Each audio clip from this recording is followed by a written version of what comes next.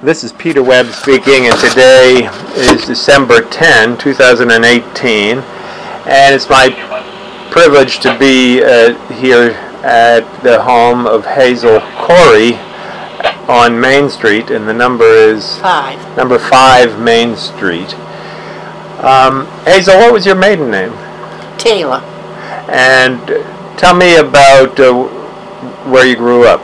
I grew up in Milford. I was born in 4 Park Street, Milford, to Marion and Harold Taylor, and we lived there till I was 6, and then we moved out onto the Mason Road, and my parents lived there even after I went to college. Mason Road in Milford. Milford, yeah, okay. Okay, did you have brothers and sisters? I had a brother, older, 8 years older. What was his name? Roy. Where'd you go to college? I went to Keene State. What did you wind up studying? Elementary education. And when did you graduate from Keene State?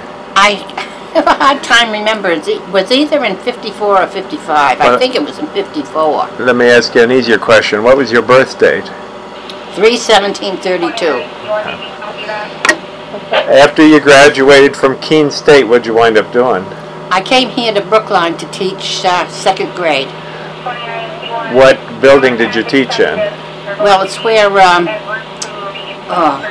the Jensen boy lives now. Okay. In that little building. Could we turn that down a little bit, that background? Sorry. I can shut that off. That's just my scanner. What does that pick up? Radio. I mean, fire department. Okay. Let me see.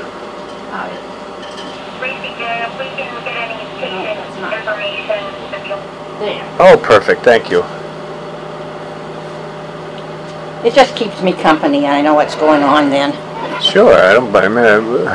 Erwin spent a lot of time, I'm sure you did too, in the fire department. Yes, the fire department was his life, really. So you came to teach 2nd grade, and so that was at the Milford Street School, which is presently occupied by one of the Jensens. I think it's Eric Jensen. Eric, there.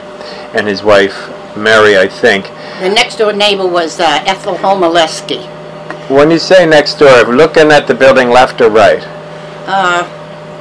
Right. Okay, downhill. Yeah, she Okay. was always sitting out on her porch, and if there was no telephone in the building, so if I needed any help with anything, I just sent one of the students down, and she would take care of it for me. Is this the center chimney cape? It's yellow now. And because, I'm sorry, what was her first name again? Ethel. Ethel. Homaleski. Who was she married to? I can't really remember his name. I know he would go out and gather a lot of laurel and make wreaths, for making wreaths in the fall, and that's how they really lived.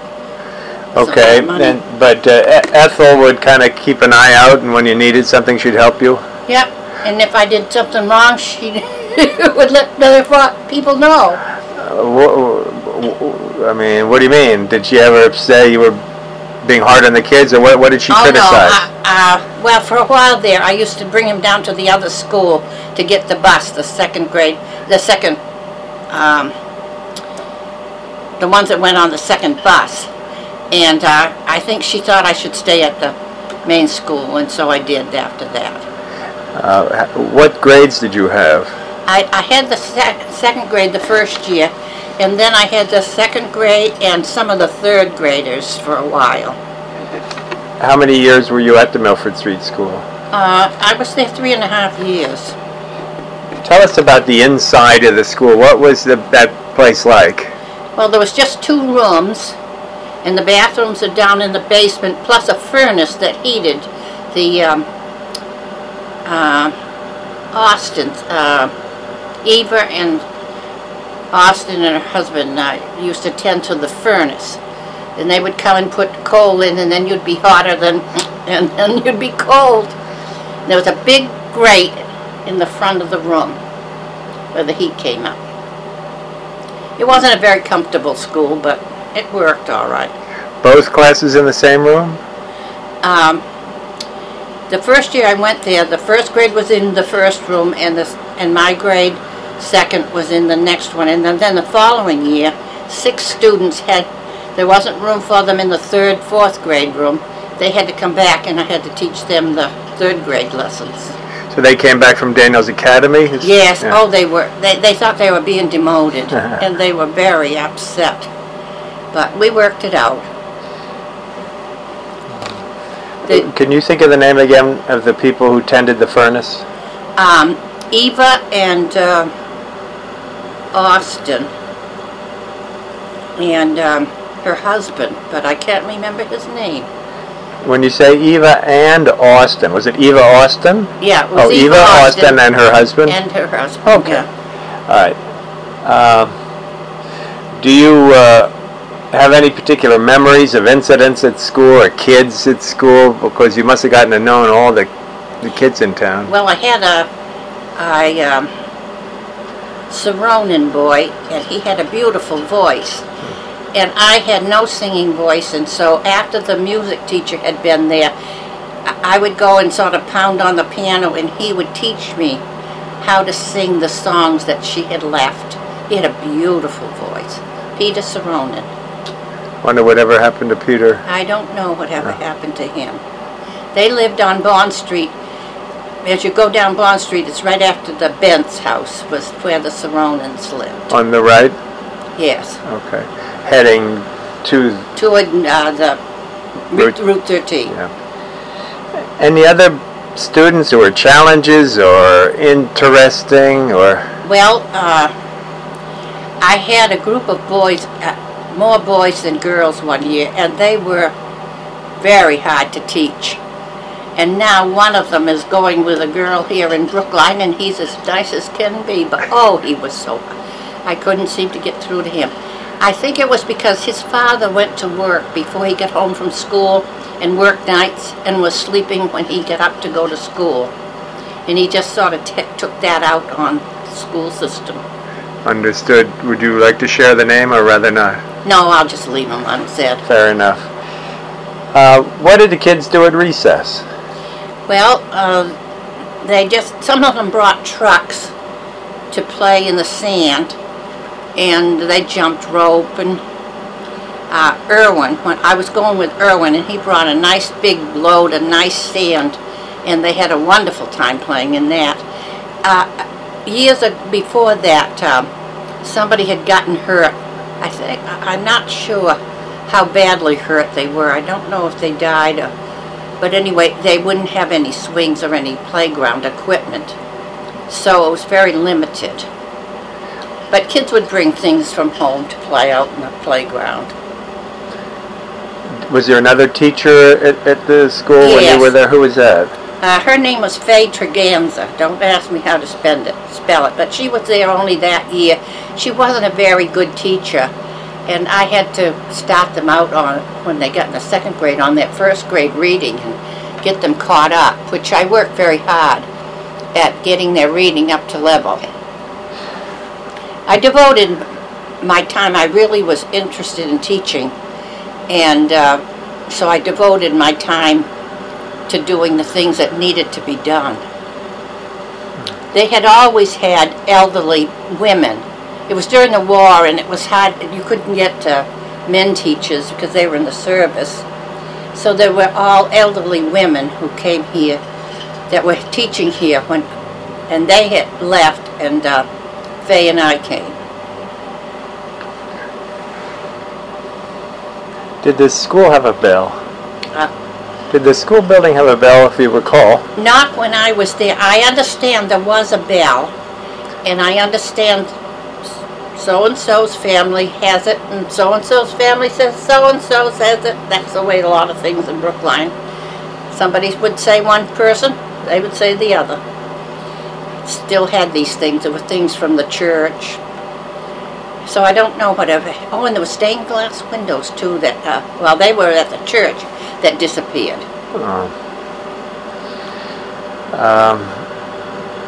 The Milford Street School had a little spire, a little belfry, didn't it?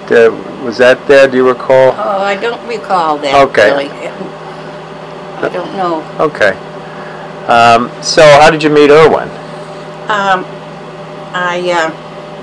Irwin, of course, lived in this house. Okay. So I had to go by it every day. And there was sort of a a race in town to who was going to date the school teacher first. And I joined the Grange, and because there was really nothing to particularly do here in Brookline but join the Grange. So I joined the Grange, which he belonged to, and he was driving Raman Burgess up Milford Street where he lived, and then we just went around the block and we just started going together. Was he out of school working? Yes, he worked at Tasker's Turkey Farm. I want to ask you about Taskers, but first, before we get too much distance, we don't have the Grange anymore. Would you explain the role that the Grange played in this town? Well, it was really the only activity that was really going on in town, so there were a lot of people that belonged to it, and when it dissolved here in Brookline, they went to Wilton to the Grange. What were the Grange activities? Well, that was an agricultural group, helped with agricultural things for towns, but it was more of a, when I came to it, a recreational thing. There was not much to do, so. From the old newspapers I read, there were a lot of dinners and events. Well, they did a lot of fundraising things. Okay. To keep the Grange going and to do good for the town. Where did the Grange meet? Up in the town hall, upstairs, and they had a closet in the hallway where they had their things, because it was you had to have a password to get in unless it was an open meeting. What would happen at a normal Grange meeting? Well, the president would preside over any business that had to be taken care of. Usually there was one of the members would be the program committee, and they'd have some kind of a program. One time I can remember that we had an old stove, and we had like an old meeting, and people wore the long skirts like they had, and we had things like that. So they put on little skits? Yeah. Okay. Do you remember lectures by any chance? People giving lectures on a subject? Oh, I'm sure they did. Yeah. Okay. Who were the major players in the Grange that you recall? Well, there was the president, and there was a vice president. There was a doorkeeper, because you couldn't. I'm wondering who they were. Oh, Irwin was the president of the Grange at one time. I can't remember who were the program. Well, give me these officials then. You were starting to tell me. There's a doorkeeper? Yes. What was his or her job? Well, not to let anybody in without a password, unless it was an open meeting. It was a very, I don't know, well, it really wasn't secretive, but we didn't tell other people what was going on. They did a lot of good deeds for farmers. It was a farmers' organization. All right, well, you're thinking that maybe Irwin, your husband-to-be, was working at Tasker's? He was working at Tasker's when I met him. Would you tell us about Tasker's? Well, Tasker's was a turkey farm. And they, in the spring, they had eggs that hatched, and Irwin would have to take care of the poults, they called them. And also, he would deliver them to different turkey places around. We went even as far as Maine with some once. And you had to be very careful not to have, it was hot weather. So we usually did it at night, where you could have the windows open, it would be cooler, because you didn't want to lose any poults on the way. What else did he do at Tasker's, and what were they like? Oh, the Taskers was a nice couple. Hazel Corey was a Tasker. And she had a sister, Caroline, who they call Muffy. Muffy lives in Maine. And they just had their raised turkeys. They hatched the eggs. Irwin had to go every night through the turkey house. And those that were setting on eggs, they would put them in a cage. Because they didn't want them sitting on them at that time. Because we would go through the cages. He had a light on the top of his. Do you want to pause? No. is they probably, I get more telemarketers than I can handle. So we'll ignore them. It'll ring for a while. Fair enough. So, what he would do at the turkey farm, Irwin? Well, he would feed them. He would make sure there was no setting ones, and at Thanksgiving and Christmas time, he killed them, and then some ladies from Brookline would come and pluck off the feathers, and people would buy. You wanted your turkey to come from Taskus. So how old do you figure Irwin was at this point, approximately? Well, he went there to work right out of high school. Graduated when he was 18 years old, so he was 4 years younger than I. Okay, thank you. What happened to the turkey farm? Nobody wanted it, and they were ready to retire. So nobody wanted it, so it just went by the way. I gather they tried blueberries or something? Yes, they had a blueberry patch in there where the turkey houses had been. Did the turkey houses get torn down? They got dismantled, and they decided to raise blueberries, because then they had people come in and pick their own, so it was easy for them to handle. Did Irwin work at the blueberry farm, or was he all done with the turkeys? No, at that time the garage was open. It was a golf station, and Lawrence Corey owned it, and they thought that would make a good job for Irwin, so he went there to work. And would you describe to people 10 years hence where this garage is? It's right there where Eddie Arnold is now. So it's across from the ski hill ski lodge. It's on the east side of 13, at the corner of Bond Street and 13. Yeah. Who owned it before? Lawrence, and I think Edith owned some too, because I think the rent went to her at times. Who owned it before Lawrence Corey? He and Walter Frost owned that piece of land. Walter Frost lived in the house, first house on Bond Street on the right, and they owned it together. And they built the garage, and then they had a fellow there, but he wasn't doing. They thought that Irwin would make a better manager. That's a matter of opinion, but. Who was the person that got the rent money also? Edith. Edith and Lawrence shared the rent money. What's their last name? Frost? No. Lawrence Corey and Edith Corey. Edith is the one that lives next door here. Yes, now. Of course. Okay, thank and you. Lawrence lived in that house there, where Charlie lives. Across the brook from this house. What do you know? What is the name of the brook? I have no idea. Yeah. We just call it the brook. Fair enough.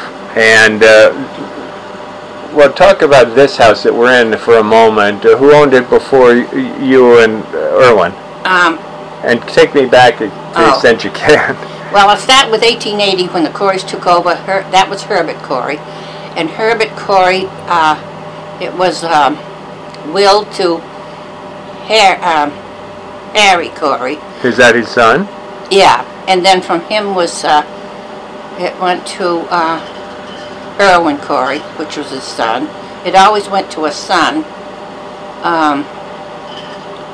And Irwin, now it will go to his nephew, Charles Jr. Corey. Charles Corey Jr. Who is Charles Corey Jr. the son of? Cheryl and Charles Sr. Of course.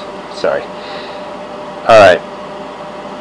And Herbert was the first one, but obviously the Coreys were here before that. Herbert was the first one in this house. Yes, but first came the Fessendens to Brookline, and then came the Fowles, and then came the Coreys to Brookline. And the Austins came in there somewhere. Now I can't remember just where the Austins are a real old family. So they may have come in somewhere before that era. How did these families get along over time? Well, the Fessendens ran everything. And they had, there was a Fessendon's, well, the Fessendon's garage started in Townsend. And then when Route 13 went through, then Aldo made the garage on Route 13. And then the Fowles had their garage well, I don't think it's going now, But it was a botanical garage. It's on the west side of Route 13 at the bottom of the ski hill. yeah, George built that, and maybe Bentley and Grover. they may have all owned it at one time. And I didn't know the Fowles too well except Sonny. Sonny, before he was married, did a lot of wonderful things for different people in town. One year, he bought all these boots for banks, and they had spurs on the back, and guess who he got? The 2 school teachers to wrap them all up. But he did something. He would take them in June to Whitcomb's ice cream stand and buy them all ice cream. The school kids? Sonny did a lot of, and for us as school teachers, we were living in Peter Morges' apartment. He bought us a used television, so we'd have something. And Peter Morges' place was a big place with a barn attached, which is at the corner of Steamle Hill Road and Main Street. yes, and there was an apartment up in the back that Peter rented to me. Well, Faye and I both lived there, but she didn't get asked to come back. She wasn't a very good teacher, and she didn't get asked back. And then they hired this woman, Mrs. Shea, Catherine Shea, to teach, and they weren't too sure how she was going to make up, but she did a wonderful job teaching. And she got everybody up to par. And Why did you stop teaching? I had a baby. I stopped in March, and my baby was born the end of April. Okay. Deborah. We'll go back to that. You mentioned him, so what can you tell us about Peter Morges? Well, Peter Morges, he was very good to us as tenants. Like, he took care of our trash and garbage, and he made sure every morning that he got up early enough to get the heat up into the apartment. And he was just he did a lot of good things for people. And of course, he had a grandson. What was his name? Oh, I can't think of his name now. But anyway, his grandson. He was very good to his grandson. Peter, wasn't he in the evergreen business, Laurel business? Yes, that's right. He was. What do you remember about Peter in that business? Well, that L to the barn, that's where they used to make the wreaths. They bring the men around town, they would go up into the wooded areas and pick the laurel and bring bags of laurel down. I can remember Ethel Homilewski's husband bringing he was a rugged man, and he would bring down, I think, 2 bags of laurel at a time. And where would they be taken to? Well, like Peter Morges' place, and sometimes some of it went to Townsend, to a group that made wreaths over there. Wreaths were really the only money-making thing here in Brookline for a while. And so where were they assembled, the wreaths? Where did they assemble the wreaths? Well, different people did it in their homes. You learned how to make a wreath. I could never learn. Do you remember other people who were part of that business? If I'm not mistaken, the Bents were? Do you recall? Yes, the Bents did it.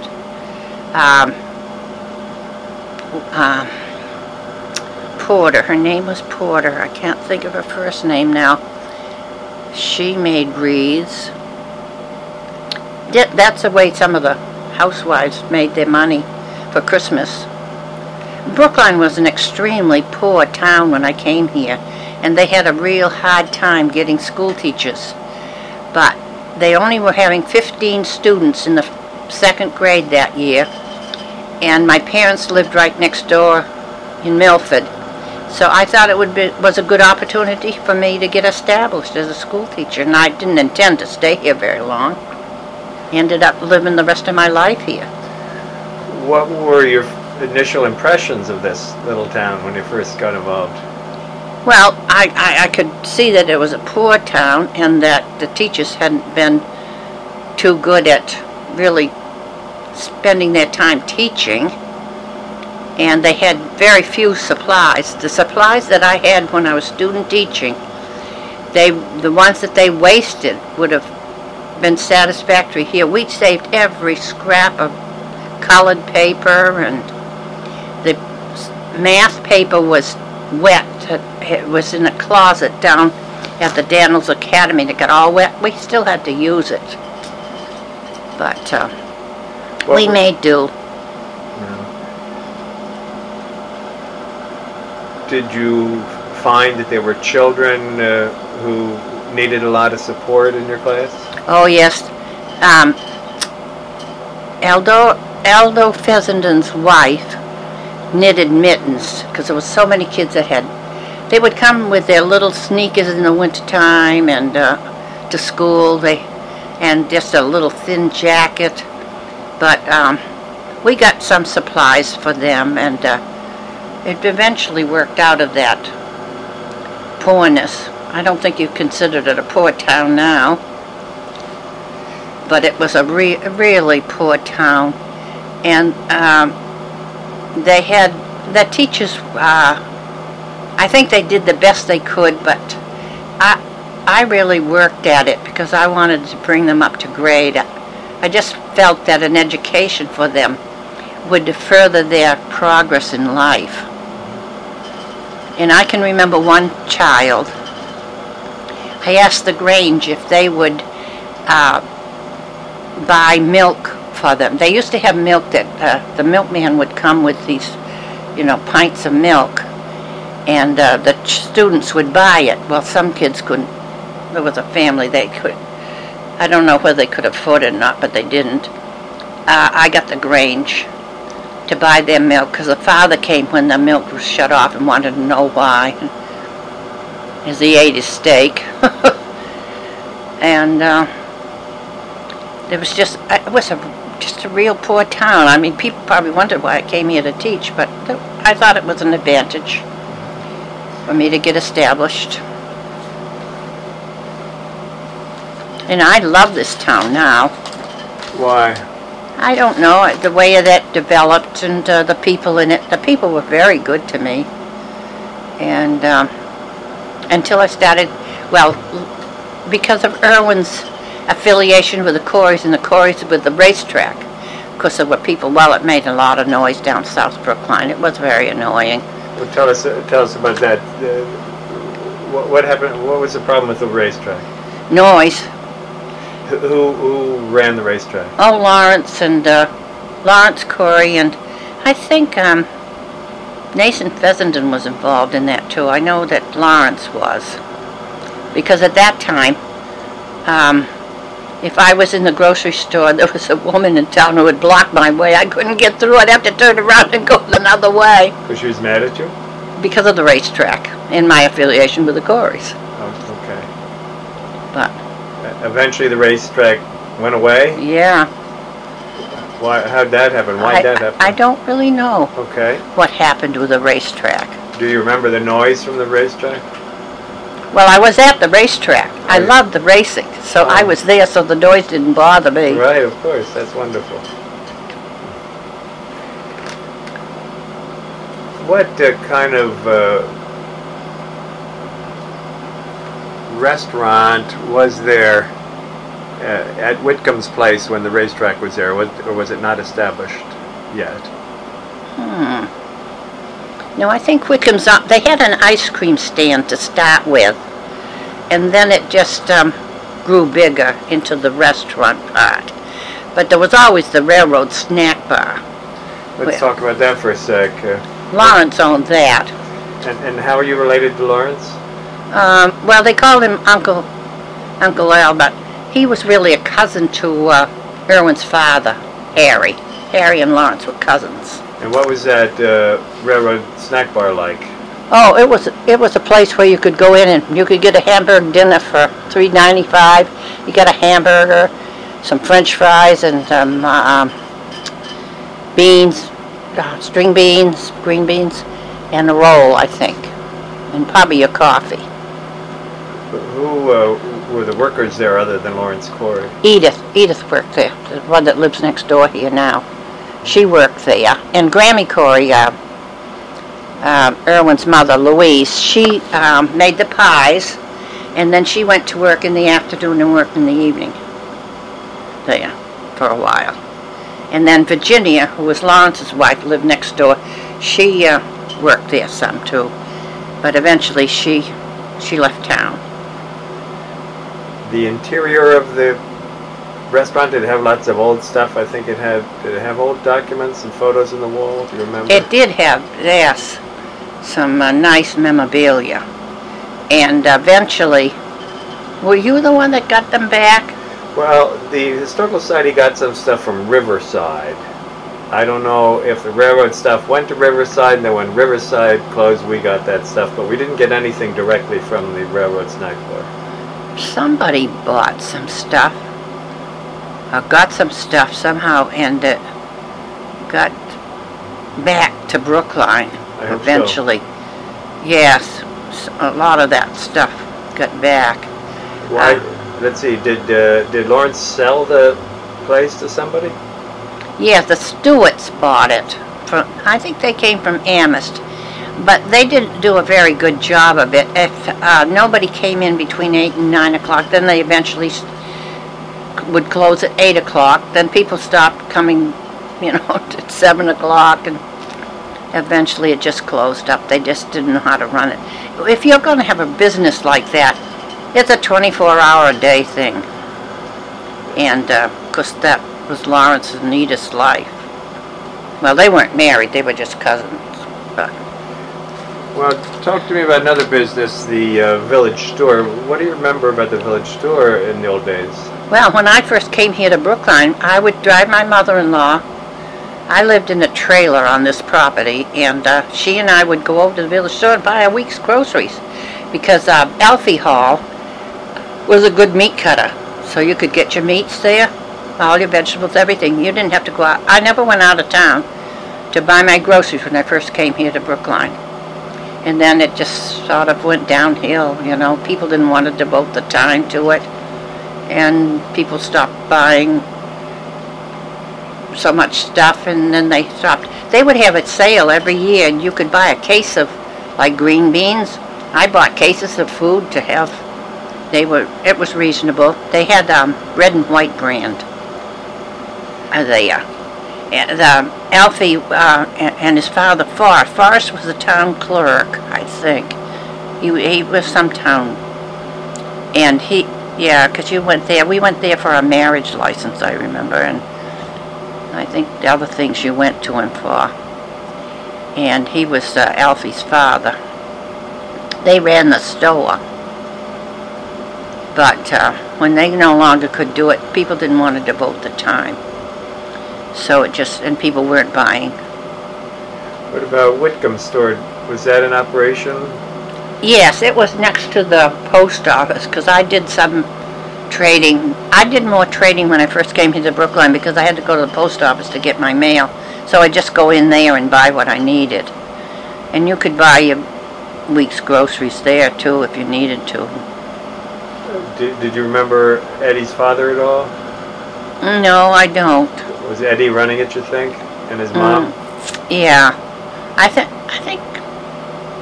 think he died maybe young, but I'm not sure.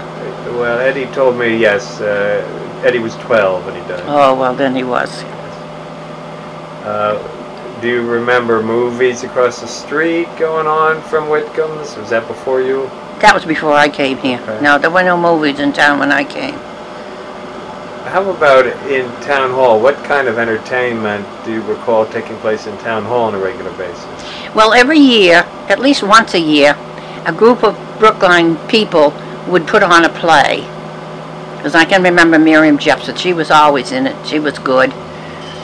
I can't remember the other people that were in it, but Miriam Jepson always was in it. Miriam was very, very involved in Brookline. In fact, Charlotte Fowle and I went to her house every Wednesday afternoon, and we gathered information, and we had it in a filing cabinet box in her house. And her son gave it to so-and-so in town. And that's all that time we spent on it. I almost cry every time I realize. Now I know that if I have any information to get a duplicate copy, it should be in the town hall. We've heard stories like that time and time again. Yeah. That's... Well, see, we got the names. Miriam knew the names and addresses of a lot of older people that lived in Brookline that were not here anymore. And we wrote to them, and we got a lot of nice information. It's all gone. Because the group that Miriam had died, and we didn't have any idea. Well, let me just tell you, maybe it'll help. The Historical Society has gotten Miriam's genealogy notes. She got information on families, and some of it included information from outside sources. So maybe that's some of what you're talking about. We were able to save. So, but I learned a good lesson also, not to loan. And I learned there were some signs that were on these people's car in the 1919 parade, and I had them, and this person wanted to borrow them for some reason. I guess I put on a car for some other, never gave them back to me. I can't, we've been trying to get pictures of that car to get I have a woman that would make the signs again, and she writes the way that they did, but I can't find the last letter. So, the Klein's car. The Kleins live, I think, where the Rudders, in the Rudder house, the Kleins, and they also had the summer cottage where the Dennehy's live. Okay, so let me pause on that. The Klein is spelled K-L-I-N-E. C-L. I think their name was, maybe it was K-L-I-N-E. Okay, well, and then even how they spelled it, their house is kind of across the street from Peter Morgis's house, across Main Street. Yeah, it was more across from the library. More across from what was the Methodist church, not the library. And so the Kleins, I think his name was Morton, do you know? Yeah, that sounds familiar. The Kleins apparently lived on Main Street in that big house we're describing, but also had the place on Mason Road, which the Dennehy family now owns. Yes, and I just spent a lot of time in the cemetery, and some of the information that I got from the cemetery did not jive with some other stuff that I had, but I went up and down. I spent a lot of time in the cemetery. Oh, I love that research work. I wish if I had the legs now, I'd do research work. What came of it, Hazel? Oh, I don't know where all that is now. Well, it's priceless stuff. If we ever can copy it, if you're tempted, we'd be happy to pay for it and return the originals to you. Well, anytime anybody's doing anything, they're not going to do it outside of my house. I don't blame you. That's fair enough. They have to come here and copy it here. And I have a copy machine, so it would be easy to get copies of this material. Wonderful. Because it really breaks my heart that some of the good Brookline history is gone. You and me both. And I don't know if some of it we'll ever dig up. But we're doing our best, but some of it's gone forever. There's no doubt about it. We're doing our best. Okay, well, let's see. Let me think then. We had the 2 grocery stores in town. How about, let's see, any other businesses? Do you remember Willie's Country Store as a business? At the event center, Willie Pelletier had some kind of store there? No? He had a lot of, I want to say junk, but he had a lot of things. There was an old building. Is that building still there? I think so. He would have that full. I've got a punch bowl here that Erwin bought down there. Punch bowl and cups to go with it. And it was a huge thing that he bought down there for me. People would periodically go there to see if there's anything new they wanted to buy. I collected green glass, so I picked up green glass there. And he would have an auction. People would put things out, or he would put things out beside the road Memorial Weekend. So I really came here. I really love this town. I don't know why. I just love it here. I would never move. I love it too. Why do we love it? I guess some of the character of it, and the people. Once they get to know you, it's a likable town. So, I mean, I just came. Somebody said you didn't get very far. I just came from Milford, but Milford is a large, spread out. And I had an aunt who did a lot of research on Milford and wrote a book for 4th grade students. So it's sort of in my blood to do this. So you would know better than I, but I would have sworn that the Coreys were here first. No.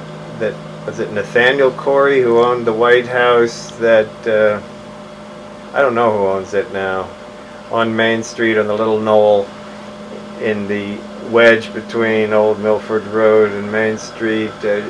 Sharon Austin owned it for a while. I think maybe Paul Andres owned it for a while. I don't remember Nathan Corey. Okay. Charles Nathan. Okay, well maybe C.N. Corey. I named my son after him. Well, perhaps I'm mistaken.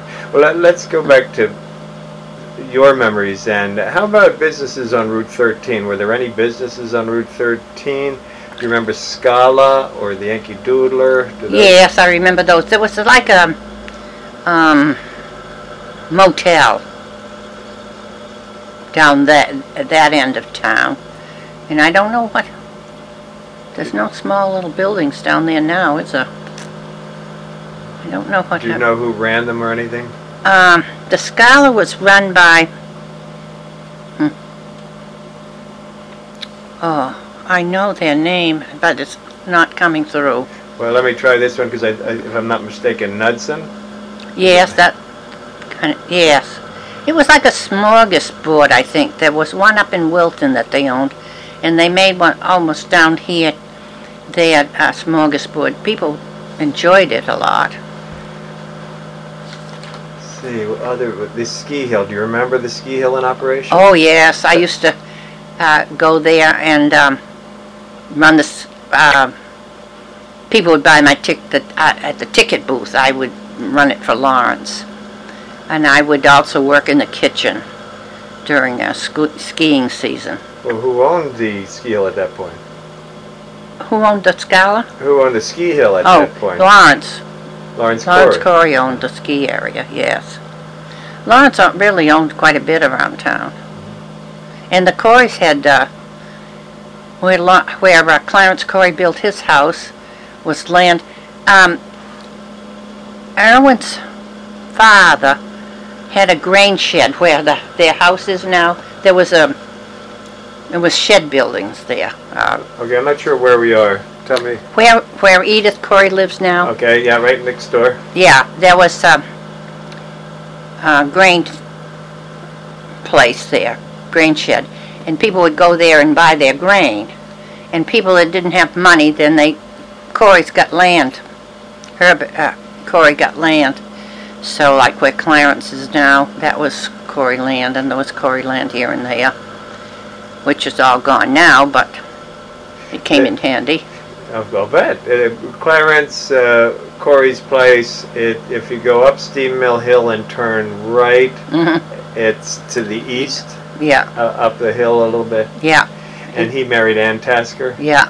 And what did they have kid-wise? I met the daughter. They had Pam, who's the oldest, and then Judy. Okay. The two girls. Do you remember, let's see, I'm going to pause from businesses for a sec. Do you remember town meetings at all? Did you go to town meetings or any? I went and sat up in the belfry, not the belfry, Balcony. the upstairs part. I couldn't vote or anything when I first came here, but I used to go with Irwin, and he could. And I really enjoyed the town meetings. There was a man, Miss Fred Barry. He thought everybody should pay for their own diggings at the cemetery. And that struck me, and it still does, so funny. I just thought that if that goes through, tomorrow everybody's going to be down the cemetery digging a hole so they'll be ready for them. But that didn't go through. But Fred Barry was, he wanted a lot for a little money. And he used to make the town meetings. Also, Ina Knudsen and his brother, I think it was a brother, they used to make town meetings interesting too. How so? I can't remember how they did. I just remember that they did. Probably spoke with a lot of enthusiasm? Or something. Yeah. Some of their ideas, Oh, okay. I think, might have been. Okay.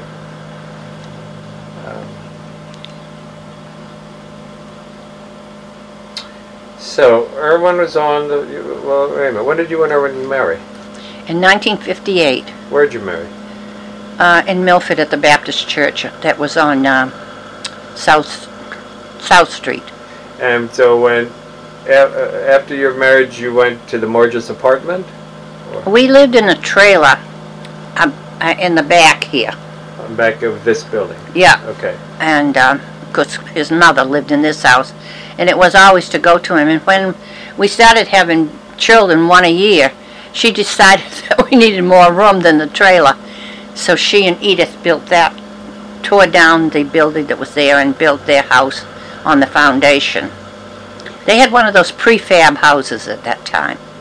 And we moved in, Irwin and I moved into this house, because he was supposed to inherit it anyway.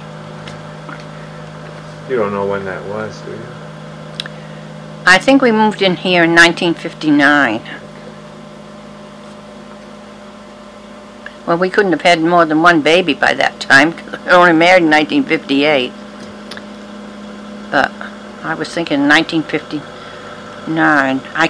The one thing I can remember about that is we just got Charlie upstairs, and the fire alarm blew, and of course it was right across the street was the firehouse. My children were always, if Wilfred Susie came down and stopped at the firehouse, they were all to get back from the road, because firemen would be coming and parking on the side of the road. And one time my mother went down, there was a hairdresser down there. She wanted to know why all those cars were parked in front of my house. I said, and Christine didn't like she was up by the barn, and the echo from that fire horn, scared her to death. She's gotten used to it? Oh, well now, because it's over the Bond Street, so it doesn't bother us. Oh, where was the horn? It was right across, that was where the firehouse was. Oh, the ambulance bay, Yeah. library annex building. That was, they built that addition that's got the slanted roof to fit the 1950 fire truck. When they bought it, didn't fit into any of the ones that were there, so they built that on. I can remember that. Do you remember any fires in particular? Big ones, memorable ones? They had, up on Steam Mill Hill, I think they had a bad one. And of course, before I came to Brookline, all that wooded area over there was a big, big fire. I can remember. Was that the fire from Townsend Forest that came into Brookline? Yes, I think so. But we never had a bad fire like that after that. But they were having them in different areas. Those big forest fires. Let me go back to the fire on top of Steam Mill Hill Road, because we used to have, that used to be our house. And I recently came across an article. In 1951, that house had a fire, and it belonged to Harry Powers, and his father was Llewellyn Powers, a fiddler. Is that the fire you're talking about? Could be, yes. Do you remember the Powers at all up there, those people? No, I had a nice picture that I gave to the Historical Society Of what? They should have it of Llewellyn? yeah. Fiddler? Yes, we do. And Thank you very much. he lived right up at the top. Right. As you go straight ahead, he lived at the top there of Steam Mill Hill. Yep. What's it like being the wife of somebody so involved in the fire department? That must have taken a lot of your time. Well, I used to do some bookkeeping for them, and I would write, like, people would donate money, I would write the thank you notes for Irwin, and of course, when the fire alarm blew, no matter what, we were driving by, coming up the street one time with the kids in the back. Irwin put on the brakes, the kids jumped out, and he went to fire. And Easter Sunday, he was dressed with his good shoes from church.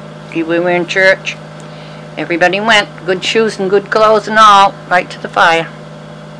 The firemen were very, very dedicated. I think they still are. But they were very dedicated back then. What do you remember about the move to build a new firehouse after, I guess, the annex became too small for them or something? I don't know. Well, where they have the firehouse now used to be the kids' ball field.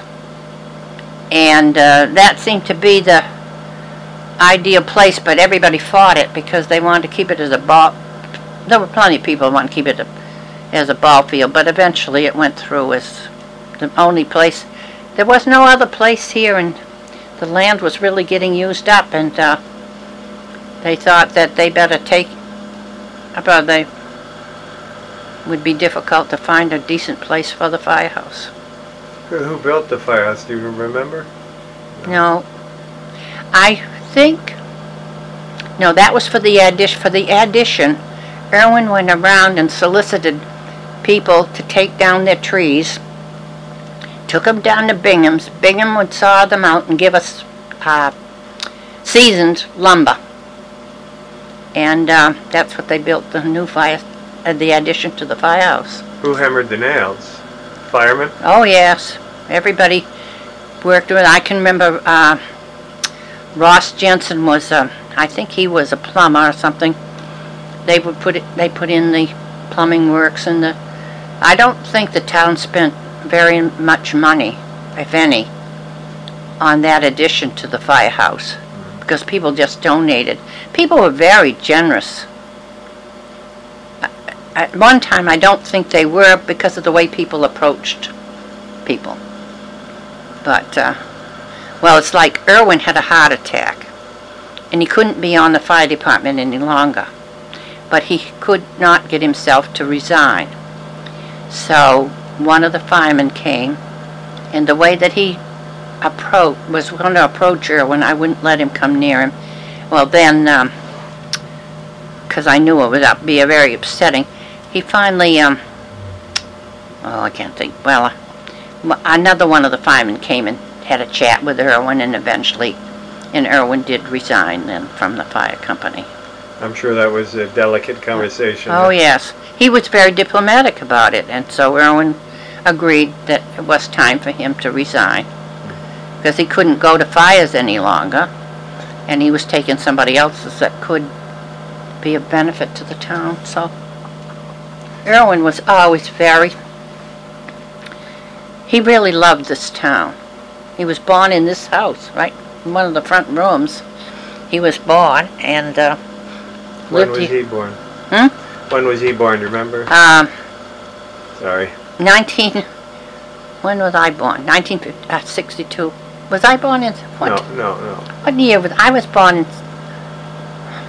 I can't think of it. Too many questions. You gave it to me earlier, but so he was 4 years younger than you. Yeah, he was born. I think he was born in 36, okay. 1936.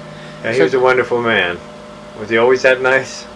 Well, I didn't realize how wonderful he was till after he died, and the things that people told me that he did for them. Really? He never bragged about a thing that he did for other people, but he did a lot of things for other people.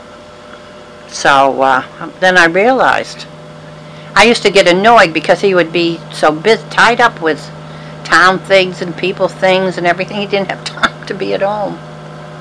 But he had a real nice funeral. It was a very touching service. How so? What people said? Well, people, at that time, people would get up and give testimonials, and Charlie, his son, Charlie, got up and gave a real nice testimony about his father. So then I realized just how much he did mean to this town. He was very important. Thinking back, how about other individuals who you think were important Brookliners? You've been here for how many years? I came here in 1954 or 55. So you've been here 70 years or so. 40 and 20 is 60 years. Were there other people who were important in town? There actually were Fessendens that were, and Fowles that were, and Whitcombs that were. Well, let's touch on them so we can share your memories. The Fessendens was O.D. Fessenden, and he was the first one. And then there was... Did you happen to know him, or was that before your time? I didn't know him, I don't think. I think I knew his widow, what was her name? She knit mittens for the school children who needed them. What was her name? It'll come to me someday. And I'll write it down. And the Fowles, they were like Clarence was the road agent, they were the people who did the construction part of things. And of course the Whitcombs had their ice cream parlor in the store. Yeah, not Harlan. Well, Eddie Whitcomb's father, might have been Harlan. I think it was. He ran the store and the restaurant with his mother. And the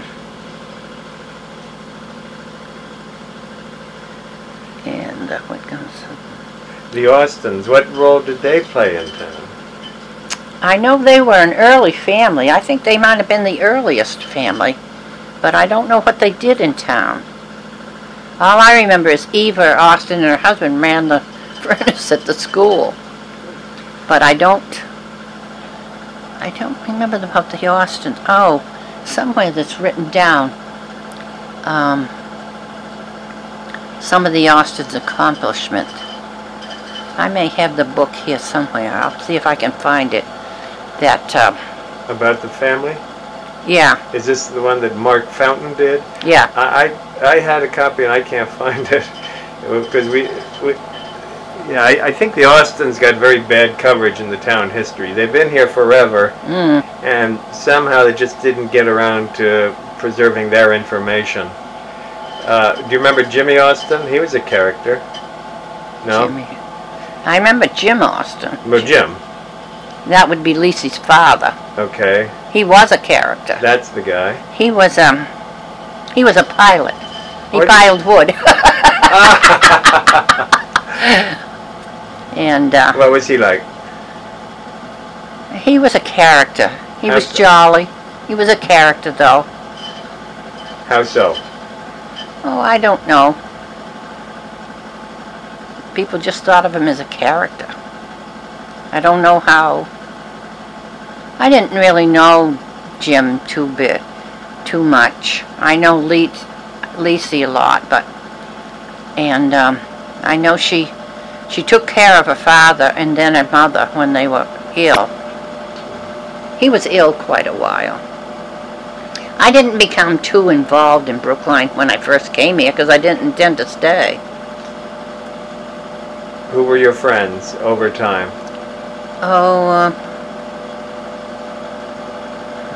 Friends come and go. But yeah. Well, most of my friends were from Milford because I graduated in 1950 because I had a Doris Jones who lived in Milford, and she used to come over here and spend time with me when I was in Peter Morges' apartment. Or even after I got married, I spent time with her. And Betty Burke, that's who. Donald Burke's daughter. Oh, tell us about that. Oh, and Don, too. We should talk about Don. Donnie Burke, we should talk about him. That's a story.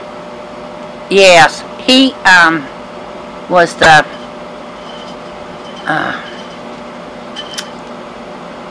janitor at the firehouse. There wasn't a spot on anything in that firehouse. The windows were always shined. The floors were always done. He shined up the fire trucks. That was his life after he became the janitor there, and he just did everything. Nobody could do it. J.P. tries now. J.P. Royer, he tries now, but he couldn't. He doesn't have the time because he has a family and a job otherwise, besides doing that. So tell us what you remember about the Donald Burke story. Well, Donald Burke used to come up and pump gas for Irwin and help him in any way he could. He was just a person that helped people, but he spent a lot of time at the garage. And also with the fire department was his life. He lived on Bond Street, didn't he? Yeah. That second house on Bond Street. Okay. And on the right. On the right. Going from the Route 13 down. Gotcha. He lived there. And you say you had a daughter? Daughter Betty. Betty Burke moved with her, I don't know, boyfriend, husband, out to Missouri. And I think she's still living there. Well, people didn't think that I treated Irwin right when he had Alzheimer's. I had to put him in a nursing home eventually. It of just course you did. Got to that point, but people didn't understand. And right. So I don't have she doesn't have anything to do with me anymore. Neither does my sister-in-law. I understand. But it's easy for people to judge when they're not carrying the load. But my children understood because they were involved in part of it. Yeah. And everything. It's a difficult time to go and say, take off life supports. I took one look at Irwin in the hospital. I knew it was time for me to do that, but even when I talk about it now, I could cry. But I said, take the life support off. And I thought he'd go right away.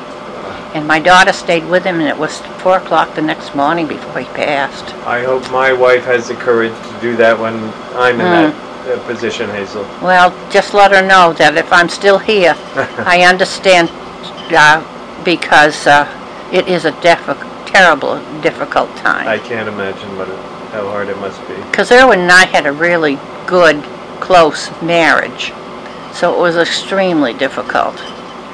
Oh, I can't imagine it. I'm sorry. Well, those things happen in life. And you have to go through them. I suppose. Doesn't make it any easier, though. No. Didn't Irwin have a snowmobile old-time thing? Or what was that? It was an old snowmobile. His father used to deliver mail, and he sometimes would deliver his mail in Mason with that snowmobile. It's still down in the barn. There's a discrepancy. Charlie won't let anybody touch it, and little Charlie was going to make the repairs, and then they were going to use it and have fun with it. But isn't it like a Model T Roadster with tracks or something? Yeah, it has tracks on it. And skis in front. Yeah. But it was a car at one point, right? I don't know. Okay. But really? Does it look like that? It's that big, isn't it? Or is it a tiny little snowmobile? Oh, no, it's a regular size. Yeah. If you want to know more about that, probably you should ask Charles Jr. Yeah, I should ask him if they'd let us take a picture of it or something. Do you know the story of it, where it came from or anything? It was a snowmobile. No, I don't know how come they had it. Okay, fair enough. There's quite a story they tell about finding the pumper, which was disassembled, and then getting the parts and reassembling it. You know that? Yes. Eddie Whitcomb in Irwin. It was found somewhere, I think in Vermont, the parts. And they went up and I think the fellow finally maybe donated some of it to them, and they paid some to on it. But what do they call that machine? They have names for all the machines, and I forget. no, I can't. Okay. I can't think of that. Somebody with a better memory of the history of the fire department. Yeah, I'll do that. Thank And you. I think they have a book in the filing cabinet of the firehouse that tells some of the infant. But you wouldn't be able to get it out of the firehouse because they don't let anything out because we don't want to lose anything more. Yeah. You mentioned Miriam. Yeah. Tell us a little bit about Miriam Jepson. Well, Miriam Jepson was involved in most everything that went on in Brookline. They used to put a play on once a year, and she always had the lead. And she and Charlotte Fowle and I would go to her house once a week, and Charlotte would drive us. She drove us to Concord to get information, and Miriam had the addresses of some of these older people, and we wrote to them and got a lot of good information. That's why I hate losing that, but it's gone. Yeah, I don't think there's anywhere that you can dig it up anymore. I just know not to let it out of the house, because there's certain people in Brooklyn, they treat it like it was gold, and once they get a hold of it, they're not going to let go. Well, I think it's for everybody. I mean, it should be kept in the town hall, maybe under lock and key. Yep. You're right. You don't remember Eben Bartlett, do you? Yes. I interviewed Alan Fessenden, and Alan Fessenden said Eben, who he was on the Board of Selectmen at that point, wanted to do some cleaning at Town Hall, so he went into the vault and got rid of all sorts of old paper, which we didn't need anymore. I don't remember it was Eben. I remember it as being some other people who did that cleaning. Who do you think? Well, I can't think of their names now. I heard Alton Jensen did a lot of cleaning at the church. Yes, I heard that too. Yeah. Are you guys churchgoers over there? Well, that's a church I belong to, but Yeah. I don't go there. Yeah. What do you have any particular memories about the church? I mean, I remember when the spire was down in the parking lot when they repaired that. Yeah. But I'm not a member of the church, so I don't know what interesting things happened within the walls of that church. No, I can't really recall anything right at this moment. I don't think I attended very often and everything, but that was the one I did belong to. Okay.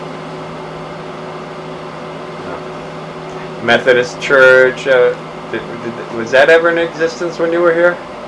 Because it was a youth center in like the... Yeah, no, it was a youth center in Sid Hall. Yeah. I can remember them playing basketball in there.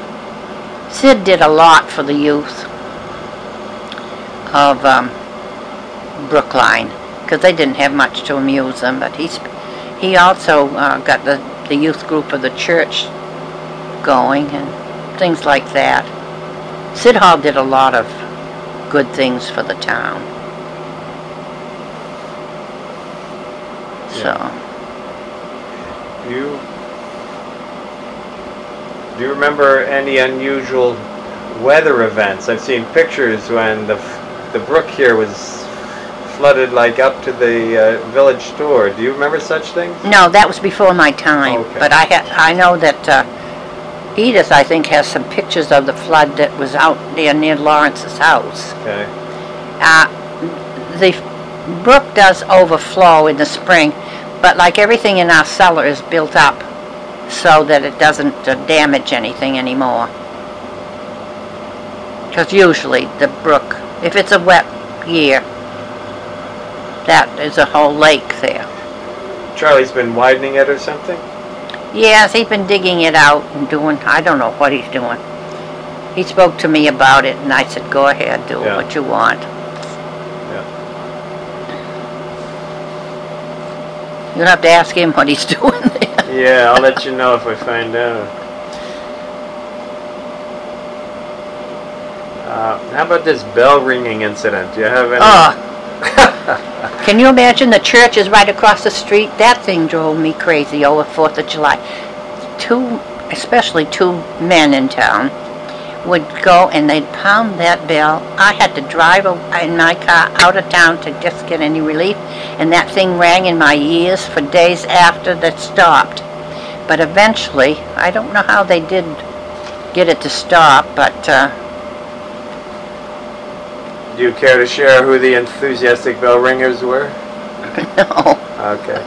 I remember when I first came to town, it was 1980, top of Steam Mill Hill Road, that house we were talking about. Boy, it was so loud. I had a newborn in the house.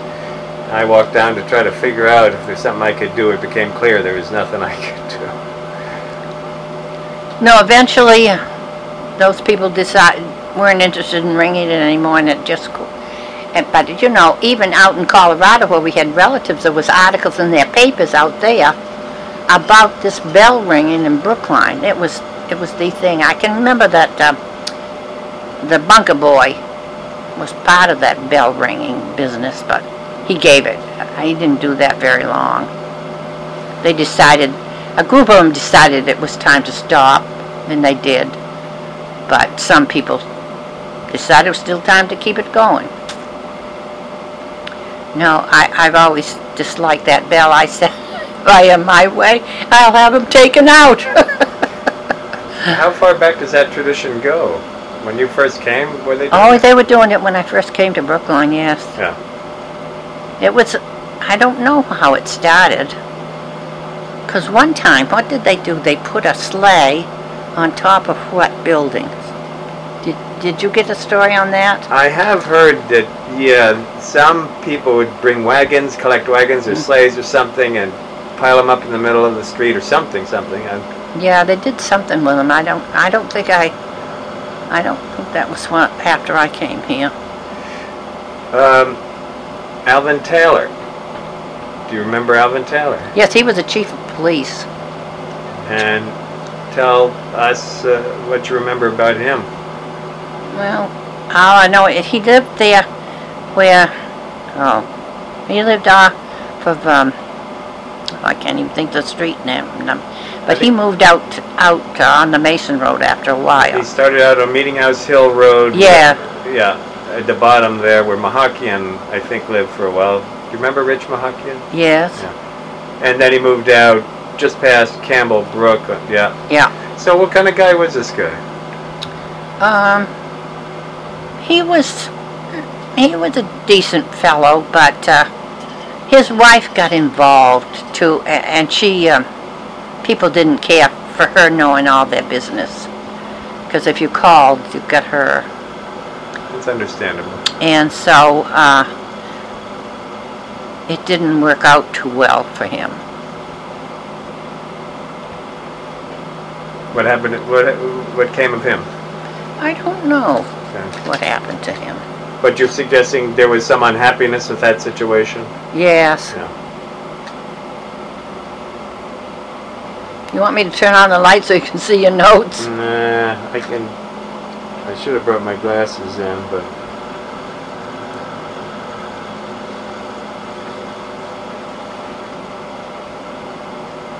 Did you ever return to formal employment, or you just helped the, you raised your family and you helped the fire department? Yeah, no, I never went back into teaching. Yeah. Afterward. Well, I had a kindergarten in my house here for 17 years. You know, I'd forgotten about that. Yeah. Well, I had it in the other room, which was very small, and then Ernie Hassel, who did a lot of building for Lawrence, and he did it here, he made this was all sheds and pantry and everything. He made this into a kindergarten room that would fit the requirements of the time. The state came in and they had requirements you had to fill. So I had it so I could have 12. I eventually had 16 students. Can you give us a time frame generally when this was, maybe? Oh. Why do I think of 69? I had it for 17 years until my oldest daughter went to the kindergarten. That's all right. I don't mean to press you. No, I really can't think Walk us through your children. Well, Deborah she's 60 now. Charlie's 59. Irene's 58. And Christine is 57. And where is everybody? Deborah teaches school in Pennacook. Charlie's next door. Irene lives in Mason. She married a David Cook, and they live right over the line. And Christine, of course, still lives at home and works at Hampshire Hills as a chef. Gotcha. How many grandchildren? I have 2 grandchildren. I have Jessica, who has Gavin and Aubrey. And then there's Charles Jr., who lives here in the house with me, and this will be his house someday. Wonderful. We want to keep it. I said to him, I hope you don't decide to build any houses down back. He said, oh no. I want to keep this as a piece of land. In fact, at one time, they were thinking about maybe putting a firehouse in that, taken by eminent domain, that piece of property. But I didn't really want it that close. I want to keep this open. Wonderful.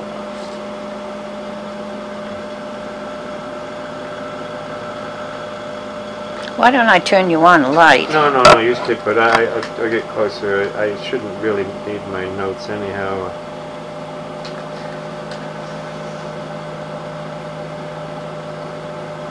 Grover Farwell. What do you recall about Grover Farwell? Well, you mean senior? Yeah. Well, they were like the road agents here in Brooklyn. They did all that kind of work.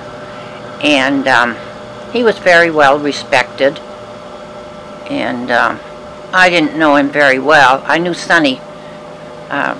Grover Jr.? Yeah, better. Because before he was married, he did a lot of things for the town. And the town always meant a lot to him. Did you ever know any of the Porters? No, I knew of Del Porter, but, and Tom Moran's wife was a Porter.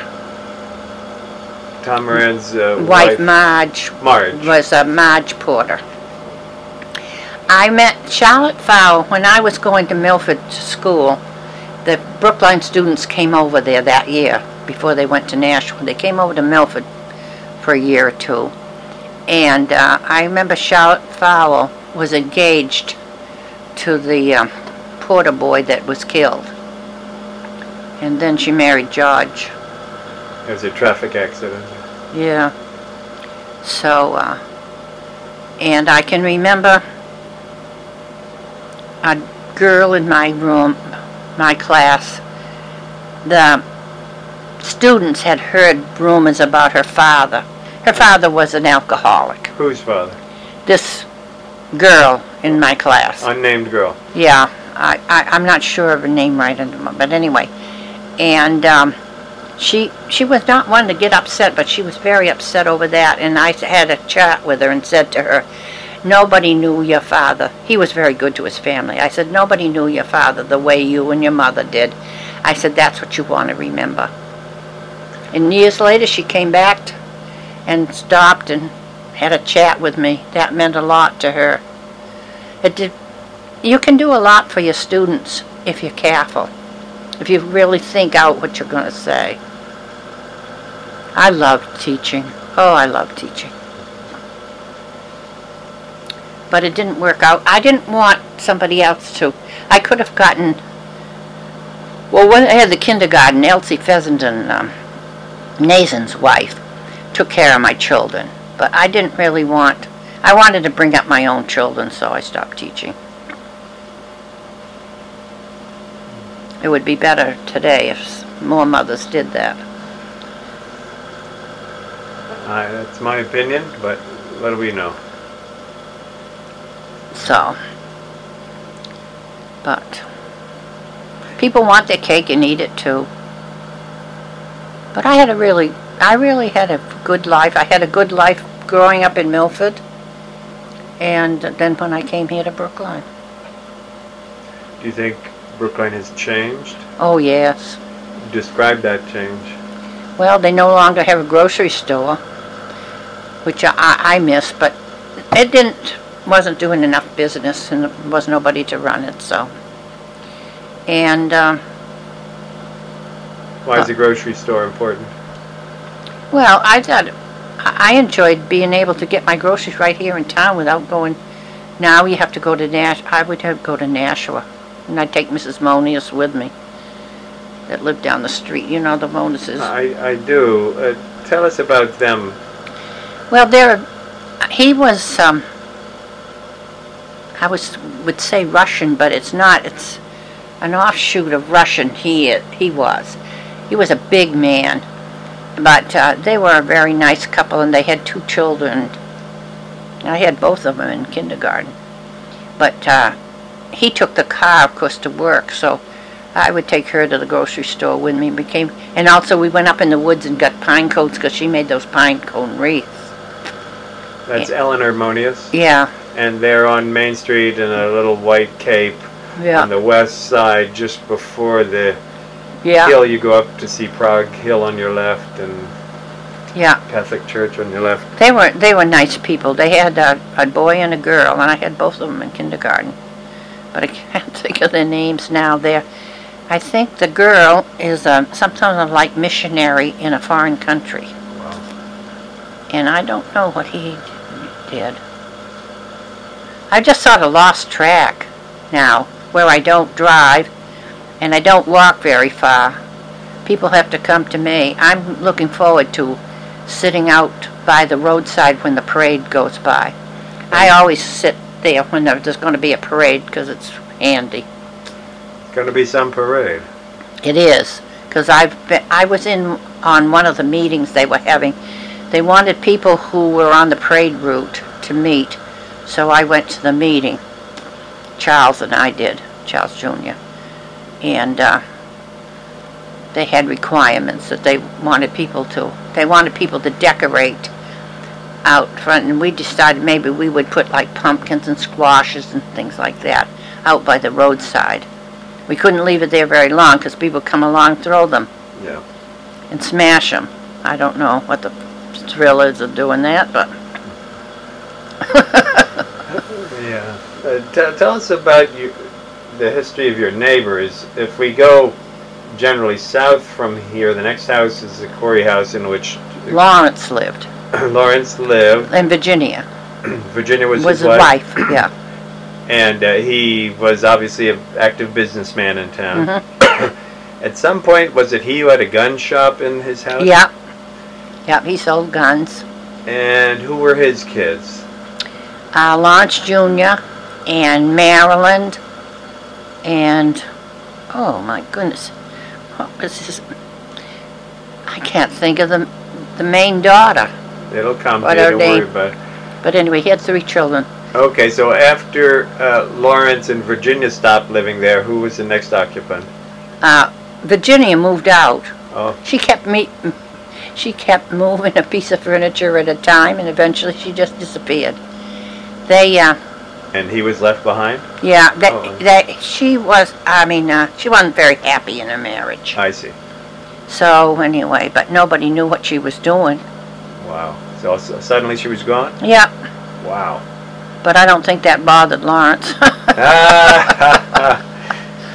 I'll keep an eye on my furniture, make sure nothing's missing. So then when Lawrence was done with the place, who moved in? Your son?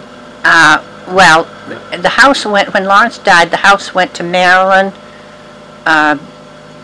Charles Jr., and I can't think of the 3rd daughter, and she's the main one. But anyway, Lawrence Jr.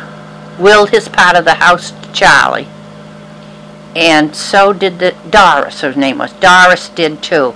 He only had to pay Maryland for her share of the house. Gotcha. And then it was his. Okay, gotcha. So it's his now, legally. How about the next house over? Who do you recall, if you do, living in that place? Or maybe nobody comes to mind. Don't worry about it. Who lives at the Bents? Some Bent lived there. Fred Bent, I think, lived there. Is that house now owned by Fensky? Do you know that name? Yeah, I know the name Fensky. It may be the house that he Okay. owns. I know he owns one there. Okay. Well, let's see. I've been through that house that Fensky owns. He had open house on some of. Oh. They had open house on some of the houses, and his was one of them. He had it really fixed up with antiques. Oh, he made it beautiful. Oh, that's wonderful. I love Well, it. he has the money. Yeah. He it's did all the good. same up in Milford Street as his father's place, too. That place looks great, doesn't it? Hmm? That place looks great. Mm. Who used to live there, I wonder? In the Fensky house? The Fensky house on Milford Street. Reeves was their name when I came here to Brookline. Huh. But she was not very nice to me. I'm sorry. How so? Well, it had to do with the racetrack, and I was Oh. my being affiliated with the I see. Coreys. She wouldn't let me up the grocery aisle at the store. I'd have to turn around my wagon and go another way. Good Lord. That was really bad, but she was that way. How about Tom Arnold? What do you remember about him? Well, he was a good leader. He was a good moderator. That's You what took his place, didn't you? I did. But, he did a good job with the town meeting, and he knew his law, and, of course, Tom Jr. became a lawyer. Yep. But, he did a lot of things for the town. Do you remember his wife at all? Oh, yes. I was very friendly with Barbara, because I had some of her children, some of the children in kindergarten. Well, And, tell us a story about what the Arnolds did with kids. Oh, they took in foster children and raised them like their own.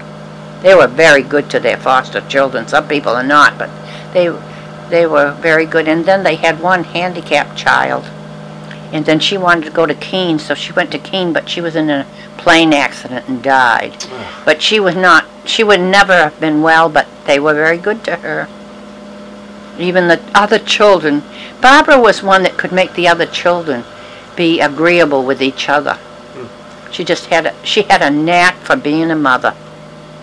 That was her. See, she was about the same age as I am, but she died of cancer. Yeah. So And they were important to the town, weren't they? Yes. Yeah.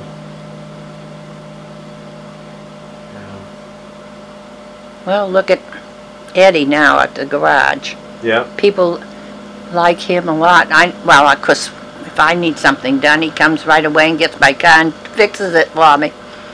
But he's very good with other people, too, about fixing their cars. He's a good mechanic.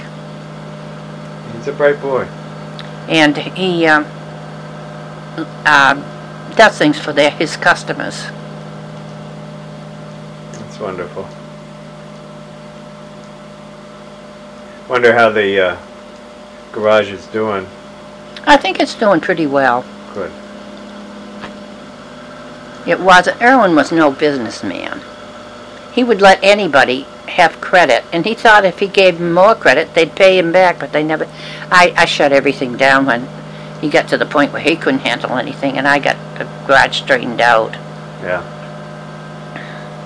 You don't get any credit from me if you got credit already. Yeah, right. I'm a stickler. If you Right. owe me anything, boy, you better give it to me, because I'm going to fight you tooth and nails for it. You were good. He was lucky he had you.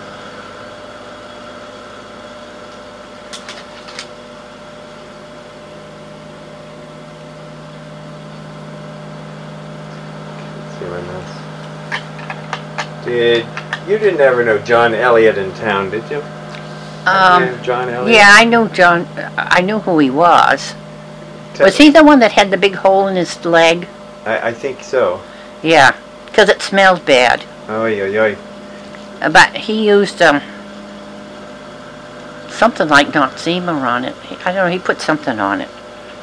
I don't know. Do you remember what he did for work? No, I don't think he was working when I came here to Brookline. Do you remember? He lived up in what was called the condos, but that's where, I don't know who lives there now. In town? Yeah, it's up on Meeting House Hill, Yeah, okay. where he lived. Alright. I didn't become involved with people outside of my students' parents. when I first came here to Brookline. And then your life was devoted to your kids. Yeah. Yeah. Well, and of course I had the kindergarten here for 17 years. Yeah.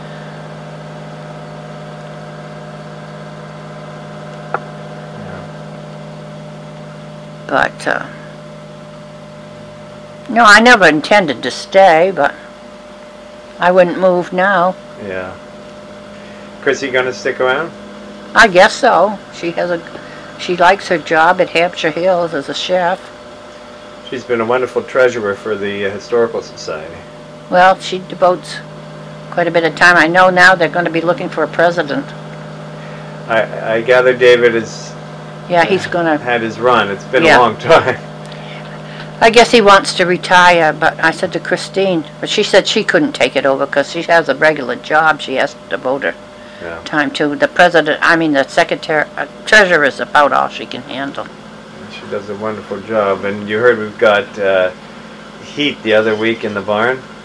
Oh, no. We got a furnace. You walk in there, it's livable. It's incredible what they've done. They worked very hard. Yeah. We have a work crew that's just plugging away and getting it done. I know she enjoys that group. Yeah, good. So I think she'll stay as treasurer. But I said to her, do you ever think you'd be the president? She said, oh, no. She needs to keep her regular job. She has to support herself, so. Yeah. So I don't know who they'll get. I don't know. We have a guy who's a vice president who really loves Brookline history. His name is Eric DiVirgilio. He's a young man, 5 kids, job, but he really has a enthusiasm and a fondness for the history of the town and collecting it and preserving it. So he's got the right instincts. Maybe he'll do it. I need to go to the restroom. Okay. Now, I'll look at my notes. I'll turn off the recorder for now. Thank you. Hour and a half of your thoughts.